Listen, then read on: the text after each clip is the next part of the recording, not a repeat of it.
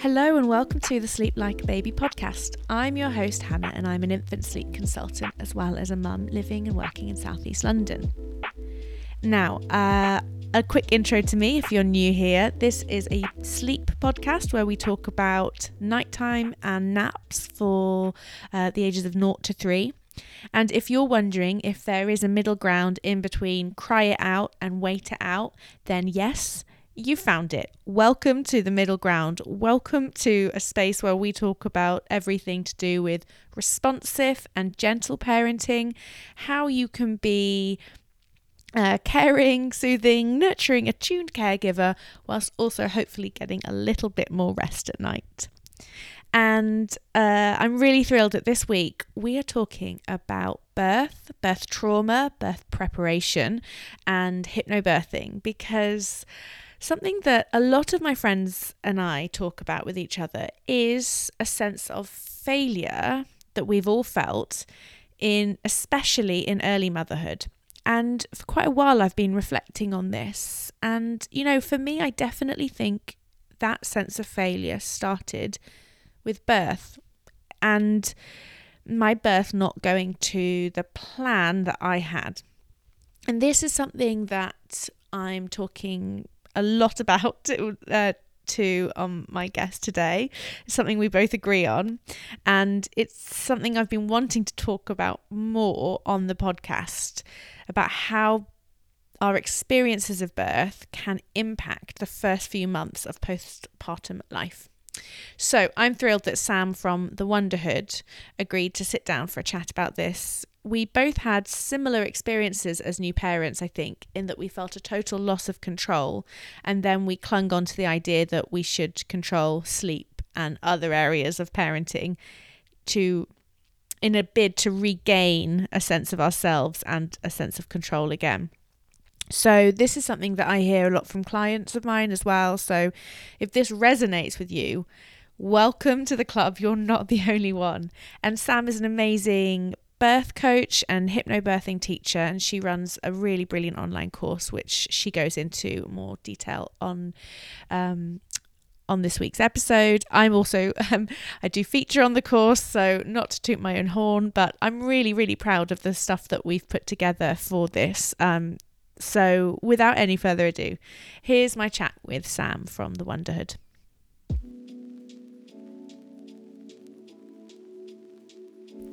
The Sleep Like a Baby podcast is supported by The Octopus Club, the online marketplace where you can buy, sell and give away baby and kids stuff without any hassle. If your home is piling up with toys, clothes and bits of kit that your little one no longer uses, The Octopus Club offers an easy, environmentally friendly way of selling or donating things to other families. And if you're on the hunt for high quality second-hand goods, this is the place for you. Honestly, the stuff on there is gorgeous. Check them out on Instagram or go straight to their website, theoctopusclub.com, to sign up today.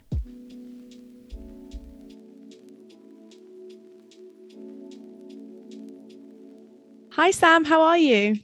Hi Hannah, I'm really good, thank you. Thanks so much for having me on your podcast. I'm very excited. No, thank you so much. I'm so excited to have you as well, because I know we've been talking about this for a really, really long time. Maybe even a year, I think. Because obviously we sort of met over Instagram, didn't we? Like back in April, March last year, perhaps.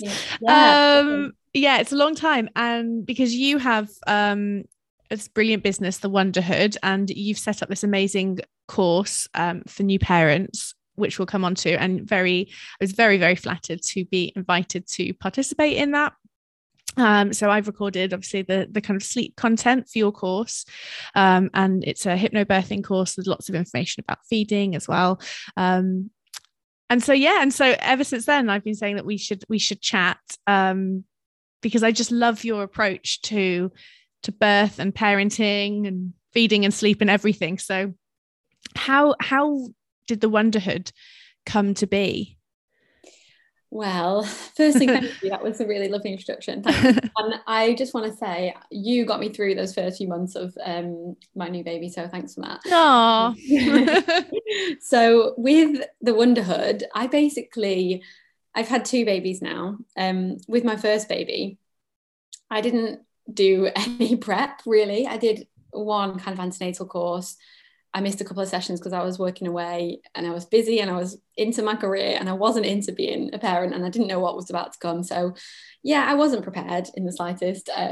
So having that experience of not having any information, going into a birth pretty unprepared, and I came out the other side feeling actually like a huge failure, and I was pretty traumatized by that whole experience, unfortunately. But that led me then to research about birth. I know that is completely the opposite way around to what most people would do that, but that led me down the whole path of like, I learned about what hypnobirthing was, and I learned about how my body works and what actually happened in my birth and what I could have done differently to help my body along with that process. So I just found all this information. I was like, this is incredible information that everybody should have. Like, why is this hidden away? Like, why isn't this talked about more? So I basically found all this knowledge and decided I had to tell people about this. Like, I had to share it with everybody. So I trained to be a hypnobirthing teacher with Catherine Graves. And so I did my training back pre-pandemic. So that was maybe 2 years ago now. And I just kind of grew from there really. And I just want to bring all of this incredible birth knowledge to people, pregnant people, so that they don't have those same struggles that I had, and they feel pretty empowered and informed, ready to go into that day, because it's a really big, important day in your life, really. Yeah, it's huge. And had you heard of hypnobirthing when you, like before, like when you were pregnant with your first baby? Like briefly, like someone had said to me, like a friend of a friend was like, oh, you done hypnobirthing? I was like, oh no, like I just didn't really know what it was. And the name is a pretty big turn off for a lot of people, and I totally get that, and it's a bit of a bugbear of mine. But yeah, I kind of read a bit of a book just because I was a bit curious, but then I probably went on a work trip or went out with my friends and got just completely distracted and just didn't really learn about it in the way that I wish I had. So now I know all about it, and it's not hippie or weird or scary or woo-woo like everybody probably thinks. It's literally just about the information. It's just finding out really good evidence-based information about birth. Yes. It's really simple. Information is power, isn't it? And then you can make the decisions for yourself. I think that's just the most important thing, isn't it? That it's not telling people how to give birth or like what you have to do or you can't do, so that it's not about failure. It's just about, here's the information, here's how your body works, and then you're empowered to do, you know, to have I'm rambling here. You're empowered to, you know, with that information to make the right choices for you in your birth, essentially, is what I'm saying. Yeah, 100%. And I think that is the key. That is literally all I want to do for people, and like give them that information so that they can have this really well-informed birth, and they know all of their options and their choices and how to make good decisions for themselves. And literally that is it. I'm not trying to make people have home births or telling people not to have drugs or pain relief, because if you want to have drugs, if you don't, like, I don't mind. That's not for my decision to make. It's, birth is so personal. There's so many different options and routes, and you don't know what's going to happen. So I feel like the best way to prepare for birth is to know all of your choices and all of these different options that can potentially arise, and then that way that you're prepared for whatever comes your way, and you've got the tools to kind of make good decisions when things do change plan, and you're feeling kind of empowered. Yeah, I love that. You know, I have to confess, I think I spent more time thinking about the candles I would have than what would happen if I had a C-section. As in, like, the candle, I had like all these LED little candles for birth, and I was thinking more about the temperature of the water birth that I was so adamant that I was going to have. And I didn't really think, well, what if that doesn't happen? Because I'd prepped for this very specific kind of birth that was in my mind, I think, more like a spa day. Lovely, absolutely lovely. And you know what, like, you should definitely plan for like that ideal birth. Like, if you have that, great, but on the back foot you should also have like your plan B, plan C, plan D, like all these different like options that, you know, hopefully that won't happen, but if it does, you know, like, okay, this is what I want to happen in that situation. And it's really like, that's all it is. Like, it's really, really simple. Were you scared of giving birth? with your first, like before when you were pregnant? Like, do you think you didn't prepare for it on a subconscious level because you didn't want to go there, or were you just really busy, or just, yeah, what do you think was going on for you? So this is like a crazy thing for me as like a birth coach, hypnobirthing teacher to say. I literally have been terrified of birth since I was born. Like since I was old enough to understand what birth was, I was like absolutely petrified. Like to the point where I'd like someone would come in the room or mention that they were pregnant or talk about babies, and I'd just be like literally like, whoa, like, whoa. Yeah. Like, I have to leave the room, don't talk to me, like cover my ears. Like it was so, looking back, it was so silly, but that's just kind of, I don't know, I just didn't understand it. I was just scared. And then I got pregnant and I was like, great, I'm so happy to be pregnant, but oh my Jesus, I have to give birth to a baby. Like what the actual hell? Yeah. I do think, yes, you're right. Like I think that fear that I've had since I was like old enough to understand was so deep rooted that I was like, oh my God, I don't want to learn about it. I don't need to know. It'll just be fine on the day. I'm just going to wing it. Yeah. And people like to tell you horror stories as well, don't they? Like Yeah. I never heard more like horror stories about birth than I did in the 9 months that I was pregnant. Yeah, and I think our brains are kind of programmed in a really annoying way to latch onto anything that's negative like that. Like we'll focus on that and we'll really take that in and dwell on it. And like in the depths of the night, if we wake up, we'll just be sat there thinking, oh God, like that story that person told me, like that, imagine if that happened to me, that's really awful. So I think that's why I always tell people who are pregnant, just if someone tries to tell you an awful story, a negative story, a scary story about birth, just ignore them, politely tell them to leave, politely ask them to talk about it when your baby arrives. Like there's so many, yeah, you just don't need that extra stress when you're pregnant. You don't need to be hearing about that. Like that's not your story. That probably won't be your story. So you don't need to know about that. No, yeah, but this is why I love what you're doing so much, because you are giving people the good information, the information about what's going to happen to their body and what might happen in different scenarios. But ultimately, yeah, what we don't need is what happened to your like neighbor's cousin's daughter who had this horrific thing happen and is like 1 in a million, you know. Exactly. And so can I ask you a bit about your birth of your son and how that looked like? So you were kind of unprepared and understandably anxious about births, had a fear of birth, and then like, yeah, how did it all start? So what happened? Let's think. This was a few years ago now. So basically, I was having a really great pregnancy. Obviously, I had a lot of the standard pregnancy symptoms. I was having super healthy pregnancy. My midwife was really happy. She was not in a rush to get the baby out in any way. Like she was happy for me to wait until 42 weeks pregnant, which I was also happy with. So she kind of suggested to book in for induction on 42 weeks. So I was like, okay, that's all fine by me. All good. Give my baby the best chance of being born. Lovely. So I waited and waited and waited. And that period of waiting is a whole nother story. Like that is a very specific time in someone's life, the waiting for a baby. But anyway, long story short, I went in for my induction at 42 weeks, but that morning I'd actually gone into labor, early labor. So I kind of totted along to the hospital thinking like, this is brilliant, I'm already in labor, woohoo. Got my bags. I was like, really, I actually walked all the way there with my pregnancy pillow like wrapped around my neck and like dragging my suitcase because I was like, woohoo. But yeah, I got into the hospital and actually in the ward for the induction. And if I'd have known what I was doing, I would have been like, oh, I'm in labor, I don't need to go in for an induction. But anyway, I didn't know what I was doing, so I went there, and then I basically got stuck in the system. But because I was already in labor and they didn't need to induce me, I basically like checked into the hospital almost like it was a hotel room, and like I just could sit there and be in labor, whereas actually I could have just been at home. So, but nobody told me that. I didn't know my choices. I didn't know that I could do that. So I just kind of sat in the hospital waiting for my labor to progress. But now, knowing what I know, the environment of an antenatal ward where you have a whole array of different people. So you got people who are like maybe 20 weeks, 24 weeks, just coming in for some extra monitoring. Like people aren't, being quiet in there. Like people are just having chats, being on the phone, the lights are on, they're watching TV. Like it was loud. There was like a whole 20 people in the room, maybe, I don't know. And that's not a great environment to be going into labor. Like everybody was watching me, basically listening, and like I'm the one in the corner that's kind of about to have the baby, and everyone's whispering, and yeah, so it was all a bit much, really. And I just kind of fell through the cracks in that situation. Like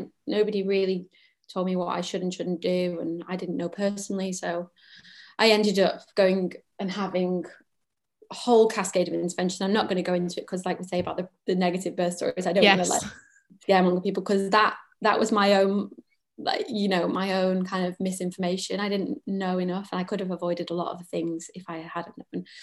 So basically I had one of everything in the hospital. I went through this whole system and got passed around from place to place and room to room, and in the end I basically had all of my choices kind of taken away from me, because I didn't know. When they'd ask me, what is this okay, I'd just say yes, because I didn't know the other options. So I just kind of had no autonomy in that situation. I couldn't advocate for myself, and my birth partner definitely couldn't advocate for me, because neither of us knew what was going on. And I just kind of lost control of that whole situation, and I basically became like a patient, and I got put on a bed and wheeled through the hospital into different places, had things done to me, and then out popped the other side with a baby.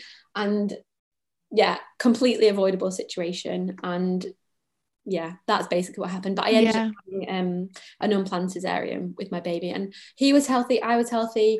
The whole thing on paper probably was quite normal and fine, but for me, that whole experience of losing control, having things done to me, and not having any autonomy in that situation just really, really left me feeling like quite traumatized, actually. So it wasn't necessarily the actual things that happened, it was more that the lack of control that really kind of spiraled me into a sense of failure, I suppose. Yes, I think so many people have a sense of failure about their birth, and I've heard that, and I felt that myself. So what you say really resonates. But I've heard people say it with such a broad range of experiences. And as you say, some of those experiences that are like feel like failures are kind of textbook or normal births, but it doesn't really matter what happens in a way. It's how you feel about it, isn't it? And like you say, about your sense of autonomy or your voice, or, how you feel you did. And I think a lot of women anyway have a sort of failure narrative in their heads that we can sometimes carry into birth and pregnancy and motherhood. But where do you think that this kind of comes from, that sense of failure? I don't know. It's so, like, for me, in my birth particularly, that sense of failure was literally just like, I've heard the story from hundreds of women, thousands of women, seen it on TV. Everyone can give birth to a baby. Like, everyone can do that. Like, it seems like everyone can give birth vaginally, and it all works out fine for them. And then having heard that tale and seen those visuals, having come out the other side and not given birth vaginally, I was like, oh God, I've done something really wrong here. Like, how can everyone else do this but I can't? Like, what the hell has happened? That's how I felt about my C-section. And it took me a really long time to be able to say that I gave birth. Like, when, I used to keep saying to people, like, people would say like, oh, when did you give birth? And I used to be like, oh, I didn't. I felt like, which is so awful. I'm so cross at myself for being so mean to me, because I did give birth. It just wasn't vaginally. Exactly. And there's no right and wrong in birth. Like, there's no judgment, like vaginal birth, cesarean birth, like they're all birth. Like, whatever happens to you, you're giving birth, like, regardless of how your baby arrives into the world. And sometimes there's things we just don't know about birth. Like, maybe, I don't know, there's things that you can't see that's happening inside your body. Maybe your baby, for whatever reason, really wants to be born via a cesarean birth, like due to medical complications or something that you just can't see inside, maybe the physiology of your body, I don't know. But I think it's not a failure by any stretch of the imagination, but I think it's so common that people have that sense and they're like, oh, I just couldn't do it, and that it just leads to, like, I guess, a sense of trauma, and it can just you can be really, really cruel to yourself, actually, I think. So and for me, I feel like, well, I mean, just turn this into my therapy session, as I do in every podcast, I think, but Yeah, I think I'd had quite a slightly difficult pregnancy in the sense that I was sort of high risk at the end, and I had a condition, and there was just stuff going on. I was very heavily monitored, and then I ended up having a planned C-section. Yeah.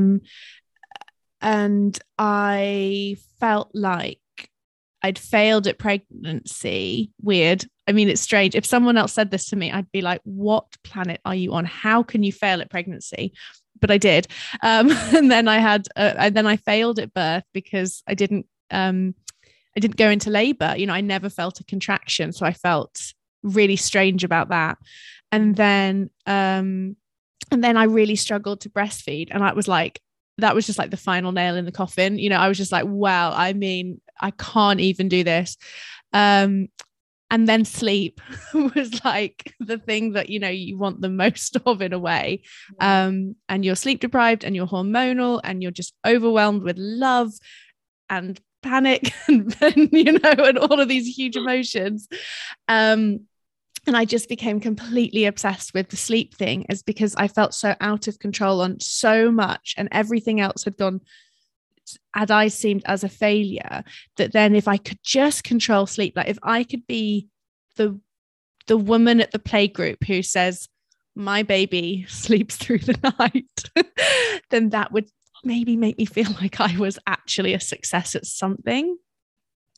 Yeah, I totally agree. I think that really does resonate with me. And I think it's really hard when you've been through so many really real experiences to kind of acknowledge that and think, okay, that happened. Like, I didn't fail. This is the way that it had to be for me for whatever reason. I made that choice. And yeah, to come out the other side and feel positive, it's really, really tricky when, like you say, throw on top of it that you sleep deprived, or maybe you had maybe slightly traumatic experience, or I don't know. And then to have that lack of control taken away from you at so many levels, like the one things you want to kind of grasp onto is that anything that you can control. And like you say, sleep is like something that, you know, in theory, we think is quite a tangible thing that we can meddle with and like keep control of. It's an illusion of control, isn't it? Yeah. Because there's all these people out there saying you can control it, but you can't.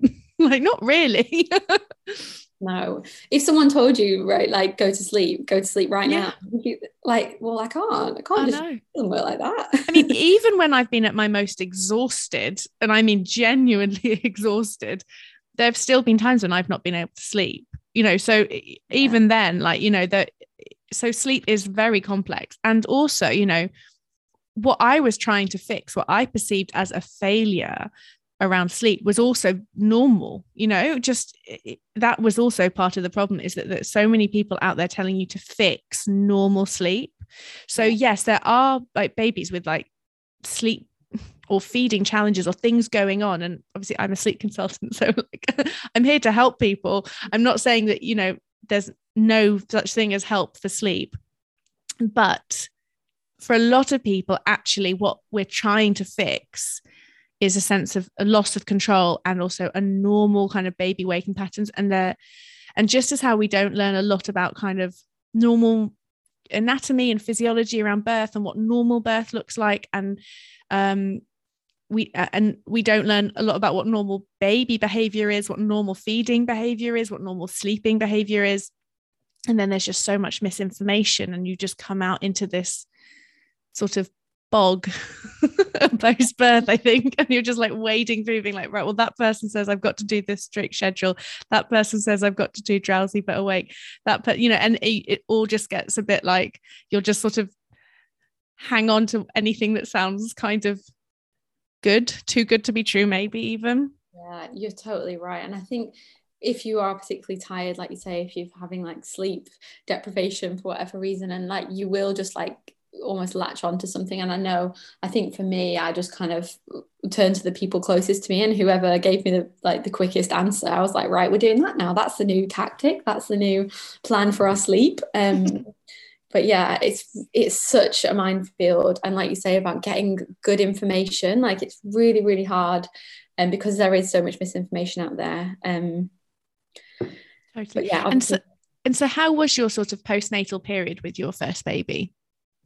After that sort of birth experience, and you're kind of dealing with this birth trauma and you're kind of obviously a new parent, it's always a bit of a bewildering time. But what did that first sort of 3 months, 6 months look like for you? So it was a bit of a whirlwind, to be honest. I think I got home from the hospital, like I said, I'd basically been spat out the other end with a baby and like not really knowing what the hell had just happened. Got home and was so tired because it would be quite a long process. And I think starting on that sleep deprivation with a sense of what is going on and why have I failed, didn't really set me off on the right foot. And I think that spiraled me into a little bit of, I would say kind of a mild form of postnatal anxiety, wherein I felt like I had to be present 100% of the time. Like I couldn't not be with my baby. I had to be constantly the person that was controlling, back to the word control, controlling when he fed, how much he fed, what he wore. Like this sounds crazy to me now looking back. Like I had to control like what socks he had on and, like what he was wearing for sleep and how hot the room was. And like all of these things that I was so desperately trying to control, just to cling on to a little sense of like, I do know what I'm doing. I can be a good parent. And did you think you would have, like, did that surprise you? Did you think you'd have been that kind of parent or did you think you were going to go with the flow? Or did you know that about yourself that maybe, I don't know. I think I've definitely got, so I'm from like, originally in my previous career, I'm a designer, and a little bit of a sense of project management and organization is always present in my life. I like things to be quite orderly, but I think the extreme level of what happened when I was given this baby, I think I did have a tendency for that in my personality, but it was just another level. And I think that made it then put pressure on my partner, obviously, to kind of cope with me and my crazy needs, as well as like trying to look after a baby and adjust to everything. So yeah, it was a tricky time. And actually looking back, I definitely found it much harder than having my second baby. So let's bonkers. No, it doesn't. Let's talk about that then. So what's the age gap? Is it 2-3 years? Yes, right? 2 years and 2 months. Yes. And so how did you feel about having a second, first of all? So I was very, very excited about having a second baby. I felt like this was like my do-over. Like this was the chance I got to like do things the way that I wanted to do it and not the way that doctors or midwives or other people decided that it would happen. And that goes for everything, my birth, pregnancy and everything. And by this point, you've trained with Catherine Graves, right? So you're a birth coach and hypnobirthing teacher already? Yes. Yeah. Exactly. Amazing. So I've got this knowledge now. Like I'm ready. I'm like, bring it on. I'm going to boss this pregnancy. I'm going to be amazing at birth. Like this is going to be great. I've got this. And honestly, I feel like that actually kind of was what happened. Like I didn't, obviously, like when I was pregnant and I had like wobbles and moments of like, oh my God, like actually maybe I can't do this, or like because I'd planned to have a home birth. And because I'd had a previous cesarean, there was question about whether that's safe. And I actually personally read all the risks and looked at all the evidence, and which is what we talk a lot about in hypnobirthing.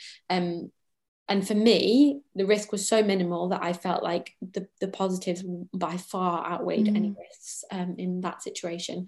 And I think, again, that was a sense of me like making my own decision and standing up and being like, this is how I'm going to take control of my birth and make sure that it feels positive and it feels right for me. So that was a really positive step. And did you have any support, like therapy or anything to sort of deal with some of that kind of mild postnatal anxiety, as you described it, or the birth trauma, or was sort of training and doing the course your way, working through that trauma?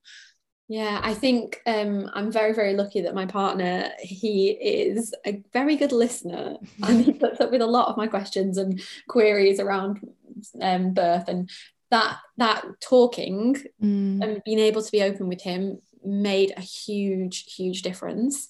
And it sounds like really, really simple, but just asking him questions like, do you think that I should have done this instead of this during my first birth, or do you think that if I hadn't agreed to doing that, then this wouldn't have happened? Little questions like that, just getting that out there, and him reassuring me that actually, everything was right. I did the best that I possibly could in the situation, and that really helped heal me, as well as I also did a bit of a birth debrief with a midwife, which actually just kind of took me back through my hospital notes and my birth notes, and that actually was really, really healing as well for me, because I got to see like when things happened and what decisions got made, and more because it was such a blur and I didn't really have any choices or control. Like having the information that times of things happened and what actually did happen to me was really, really great to know, because that meant I could kind of just compartmentalize that in my brain and like process it, because I think before I had that information I couldn't really process it because I didn't really know what had happened.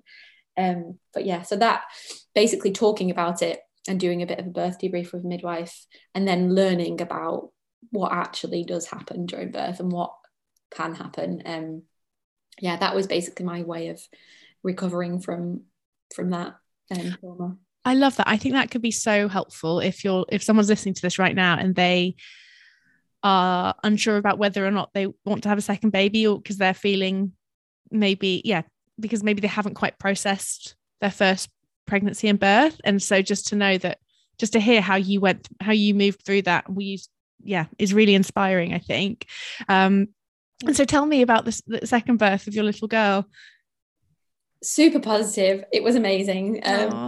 Basically, I again had a really healthy pregnancy. I knew I wanted to wait as long as possible. I wanted to go into labour naturally, so I didn't book an induction. I just went with it, and yeah, I went into labour at 41 plus 2 days, spontaneously, which was perfect. I got to have my home birth. Obviously, there's more to this story, but initially, I got to have my home birth. My midwives were part of my continuity of care team. So that's basically a community midwife team that was attached to my hospital that I had seen for every appointment, and they came to my birth. So I knew my midwife that was at my birth, which was, I can't tell you how valuable that is. Like that makes such a difference. So if anybody has an option to do that through their hospital trust, then definitely look into that, because that was a game changer. But yeah, it was beautiful. Like I had all my candles on, my lovely music playlist. Like I was in my birth pool at home. My mum was looking after my toddler. Like everything was great. And yeah, I just kind of made my way through labour. It was, intense at times, and I had a few wobbles, but my birth partner got me back on track, and that was brilliant. But yeah, and he knew how to kind of advocate for me. Like we both were very, very clear on what we wanted. My midwife had a really good plan of what we wanted to happen. And then it got to kind of maybe 12 to 20 hours in, and things just were looking like weren't really progressing. And labour had kind of stalled, and we tried a lot of different positions and different tips and tricks that we could to get baby moving again. But in the end, I decided personally that I actually, rather than having any other medical interventions and going into the hospital for an induction or anything like that, I didn't want any drugs. I just wanted to go straight and have a planned cesarean, or kind of an unplanned but also planned. Yeah. So I decided that was a choice that I wanted to take, rather than having a lot of medical interventions just to go and have my second cesarean birth. And for me, making that decision was just incredible. I was so empowered. It was really, really brilliant. So yeah, I love that. I love that. Yeah, how different that story is. How I also love that it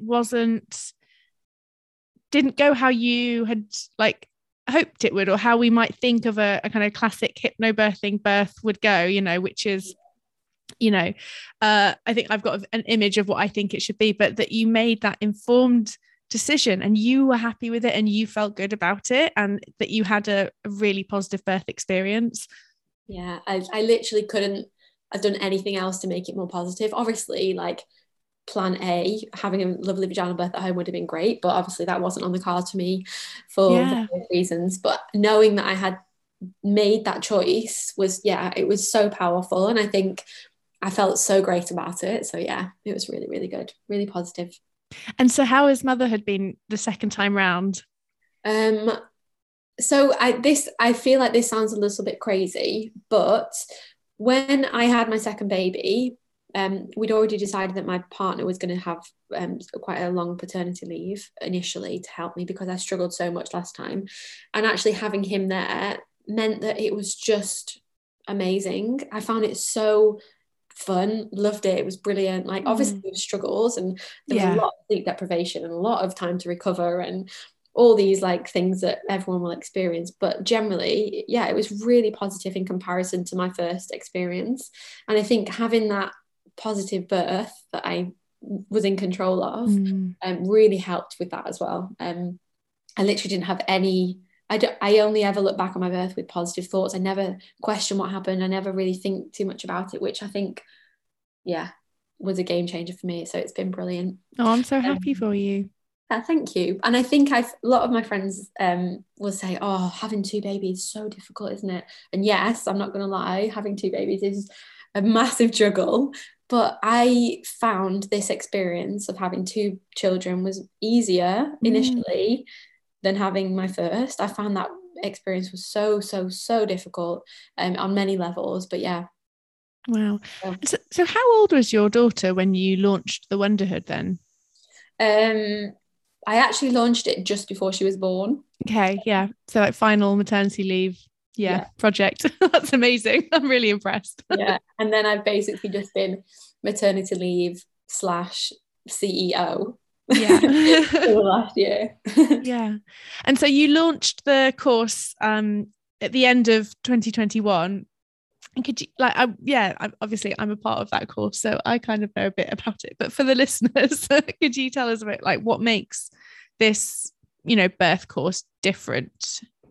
So basically, I wanted to create a course that left people feeling really good about their birth. Like we've just talked about failure. And I think for me, there's a lot of kind of positive birth teachings out there. And I think a lot of it doesn't really leave room for doing something that's kind of slightly off plan.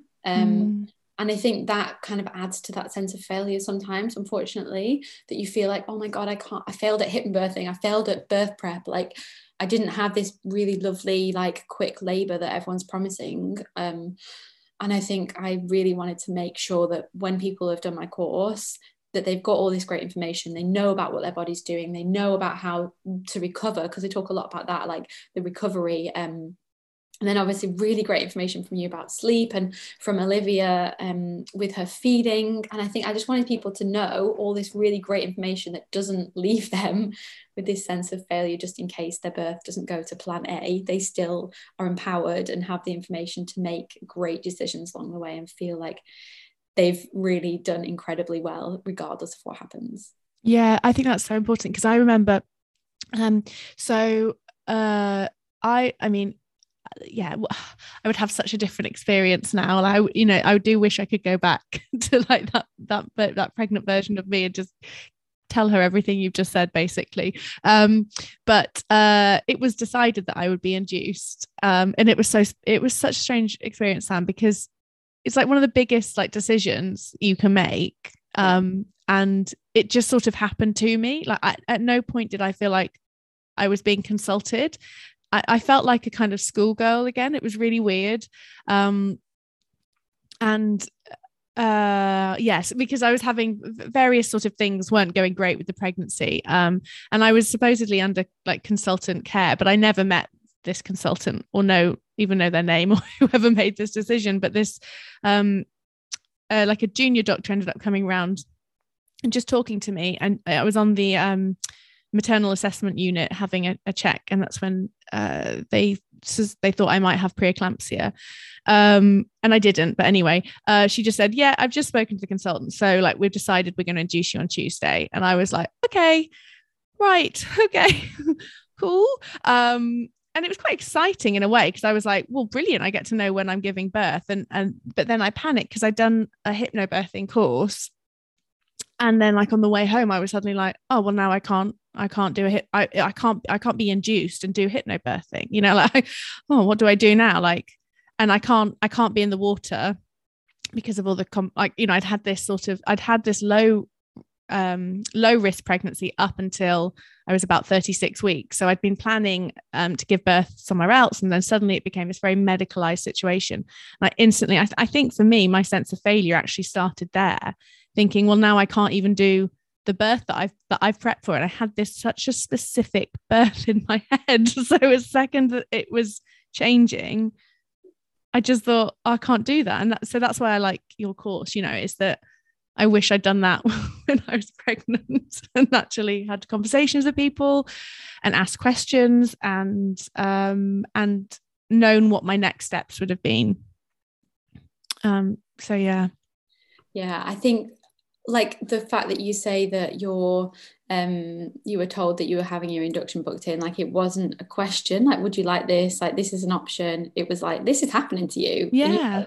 You instantly, and this happens to so many people, like we as society, we just like look to people who are in positions of power, like whoever that may be. You've got a badge or a name badge or a high-vis jacket, we'll be like, oh yeah, we'll do exactly what you say. Like that's just how we're kind of wired. Yeah. So when you get into a hospital situation and there is a doctor, a medical professional, we look up to them and think, oh my goodness, okay, of course we'll do exactly what you say, like you know best.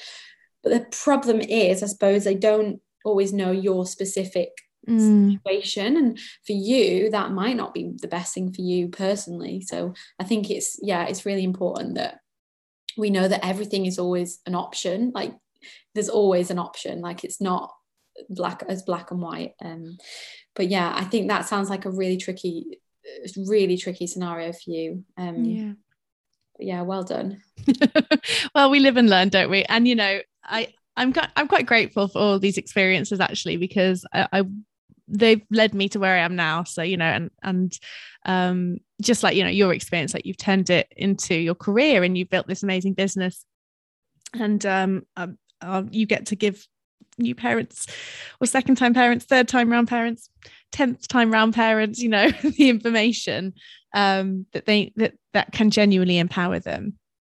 Yeah, I think that's really, really by far the best part of this job. And I'm sure probably the same for you, like getting to help people that are potentially in situations where you've been in that situation yourself and you know how hard it can be, but you can help them and help give them really good information to kind of help themselves get into a better place. So yeah, I think it's so rewarding. Oh, amazing. So Sam, where can people find out more about the Wonderhood and the course you've created? So I have a website, thewonderhood.co.uk. So go there if you've got any queries or information you need to know about hypnobirthing. There's loads of information on there. Also links to download the course. So it's a digital course. So you just sign up. It's really simple. It's £59 and you get, I think it's like 7 hours of incredible content from me all around birth and your postnatal period, from Hannah all about amazing sleep and how to kind of deal with all of your newborn, like I suppose the first few weeks of sleep. And honestly, I watched this back not having a newborn, but I was almost in tears. It's so good. So you should definitely get it. And Olivia as well, all of her incredible feeding knowledge, like she is just a fountain of knowledge. So yeah, it's absolutely brilliant, like really, really great stuff for the price. But yeah, so also you can follow me on Instagram as well at @thewonderhood_, annoying underscore, but it's there. And I just give away loads and loads of free information on my Instagram. So yeah.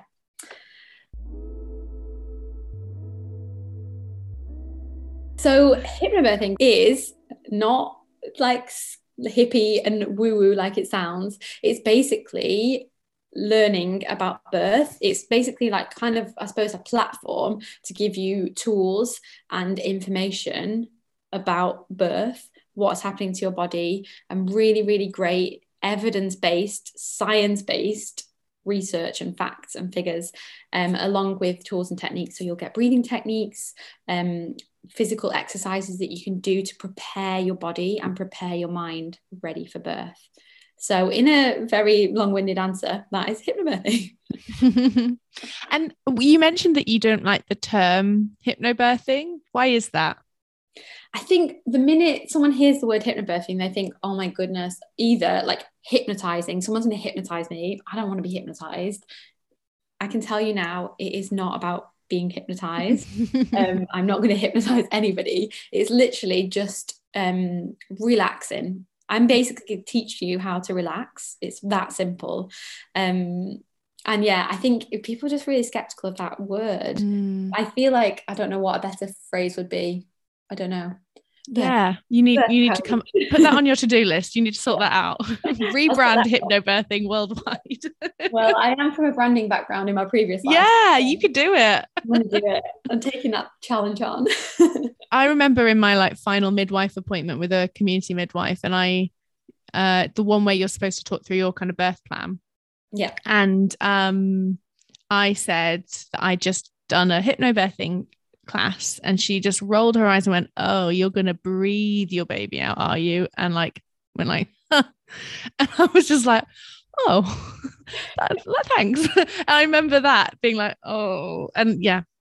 Do you ever encounter that sort of attitude? 100%, yes. And I'm here to tell you, I'm not going to tell anybody to breathe their baby out. Obviously, breathing is really important, like day to day. Like everyone needs to breathe, right? And in birth, you really need to breathe. And a lot of people sometimes forget like to breathe properly. And like I think that's a really important tool. But there is far more to it than just breathing. Like you're not going to just breathe your baby out. Like there's a lot of other things that you need to think about and do. And yeah, so I feel like there's a lot of kind of hate out there for hypnobirthing, but also a lot of love and a lot of great experiences and great stories.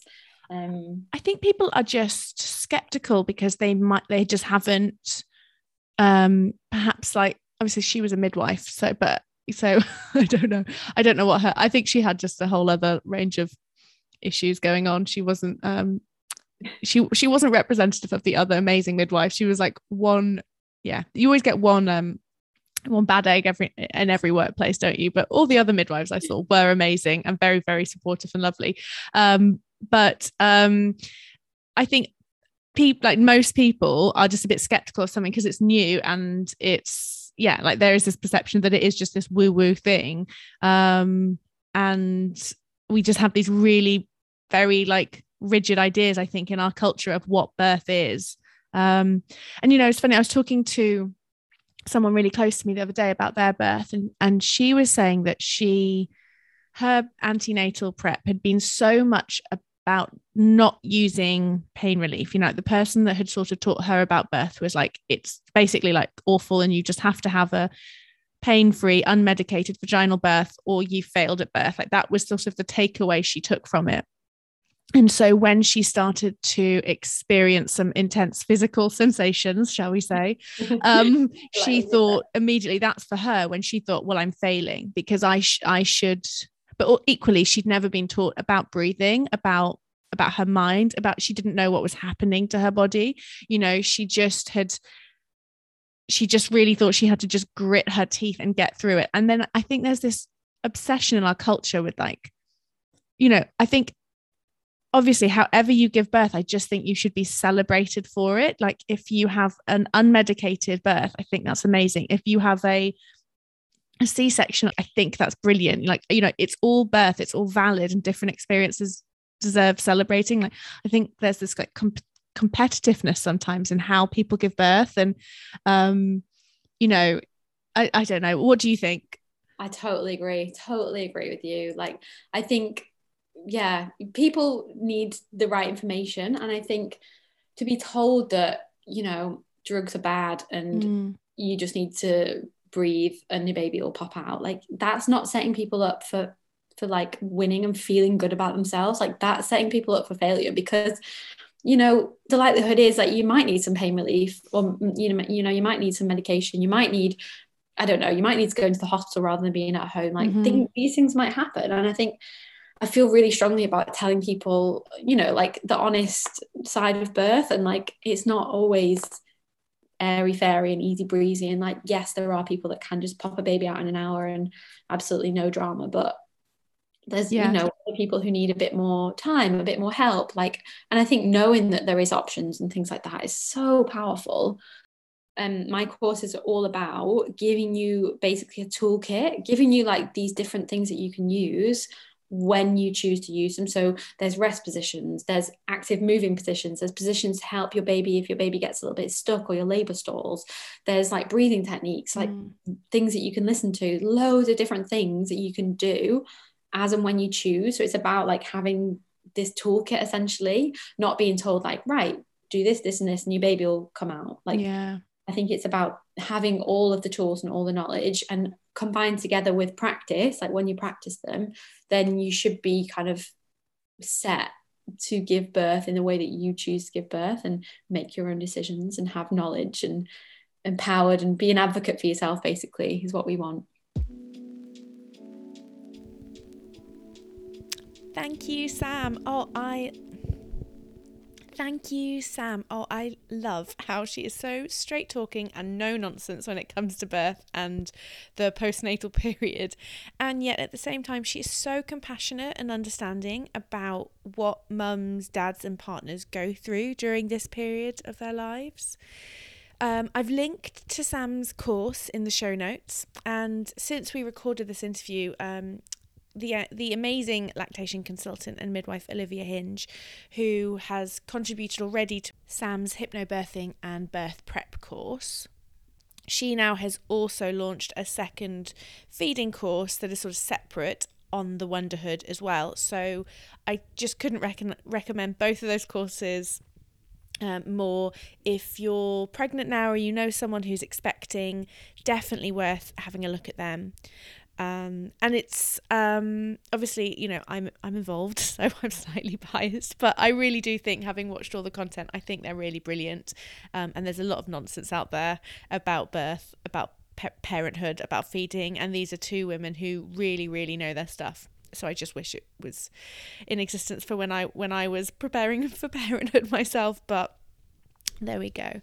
But I really loved talking to Sam today. I loved that point that she made about losing control during her birth, and that her birth with her firstborn, with her son, and that it wasn't about what happened to her, but rather how she felt about it and how out of control she felt over what happened to her.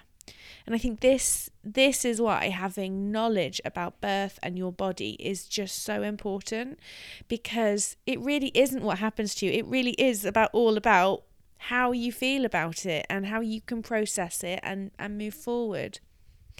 And, you know, birth isn't something I've talked a whole lot about in this podcast so far. And I think that is because for me, I was holding on to some kind of weird feelings about my own birth for quite a long time.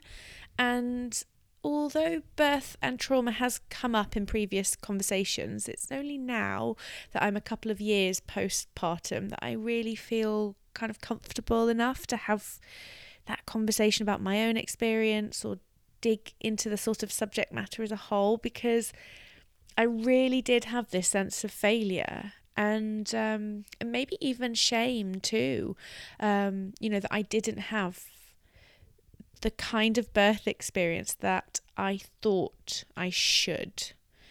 And I think it comes back to this myth of the perfect mum and the earth mother, that if you find something, like whether that's sleep or feeding or birth, if that is tricky for you to figure out at first, or you're kind of struggling with some area of parenthood, then you're not a natural, that you have to love all the different parts of motherhood or fatherhood in order to be a good mother or father.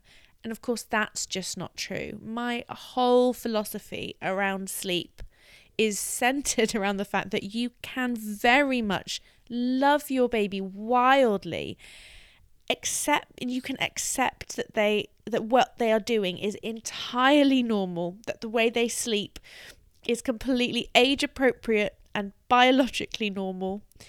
You can know that it will pass, and yet you can still at the same time feel very much fucked off that it's happening.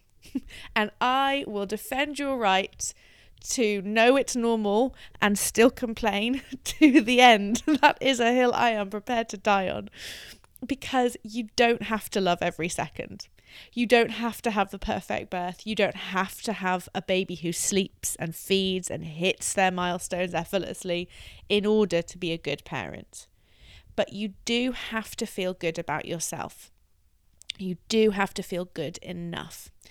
And letting go of these myths, for me, has been such a huge part of that process.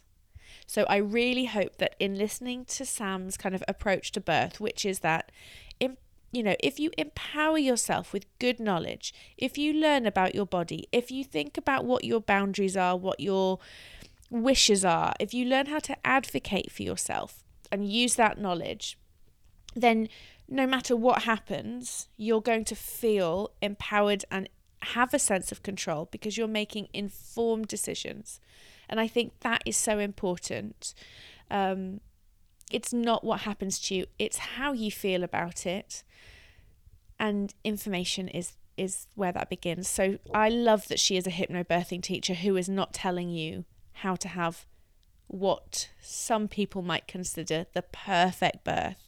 I love that she's preparing people for positive, empowering experiences, but that anything can happen. That is just so important to me, because I do think that there are some people in the birth world that just want to tell everyone it's going to be fine, it's going to be fine, it's going to be fine. And then if it isn't fine, or if it doesn't match what you had in your head, then that can really lead to this sense of failure or trauma. So anyway, that's my final thought on all of this stuff. Thank you as ever for listening, and to everyone who has been subscribing and reviewing and rating the podcast. I am really, really grateful. Thank you. And I'll see you next week.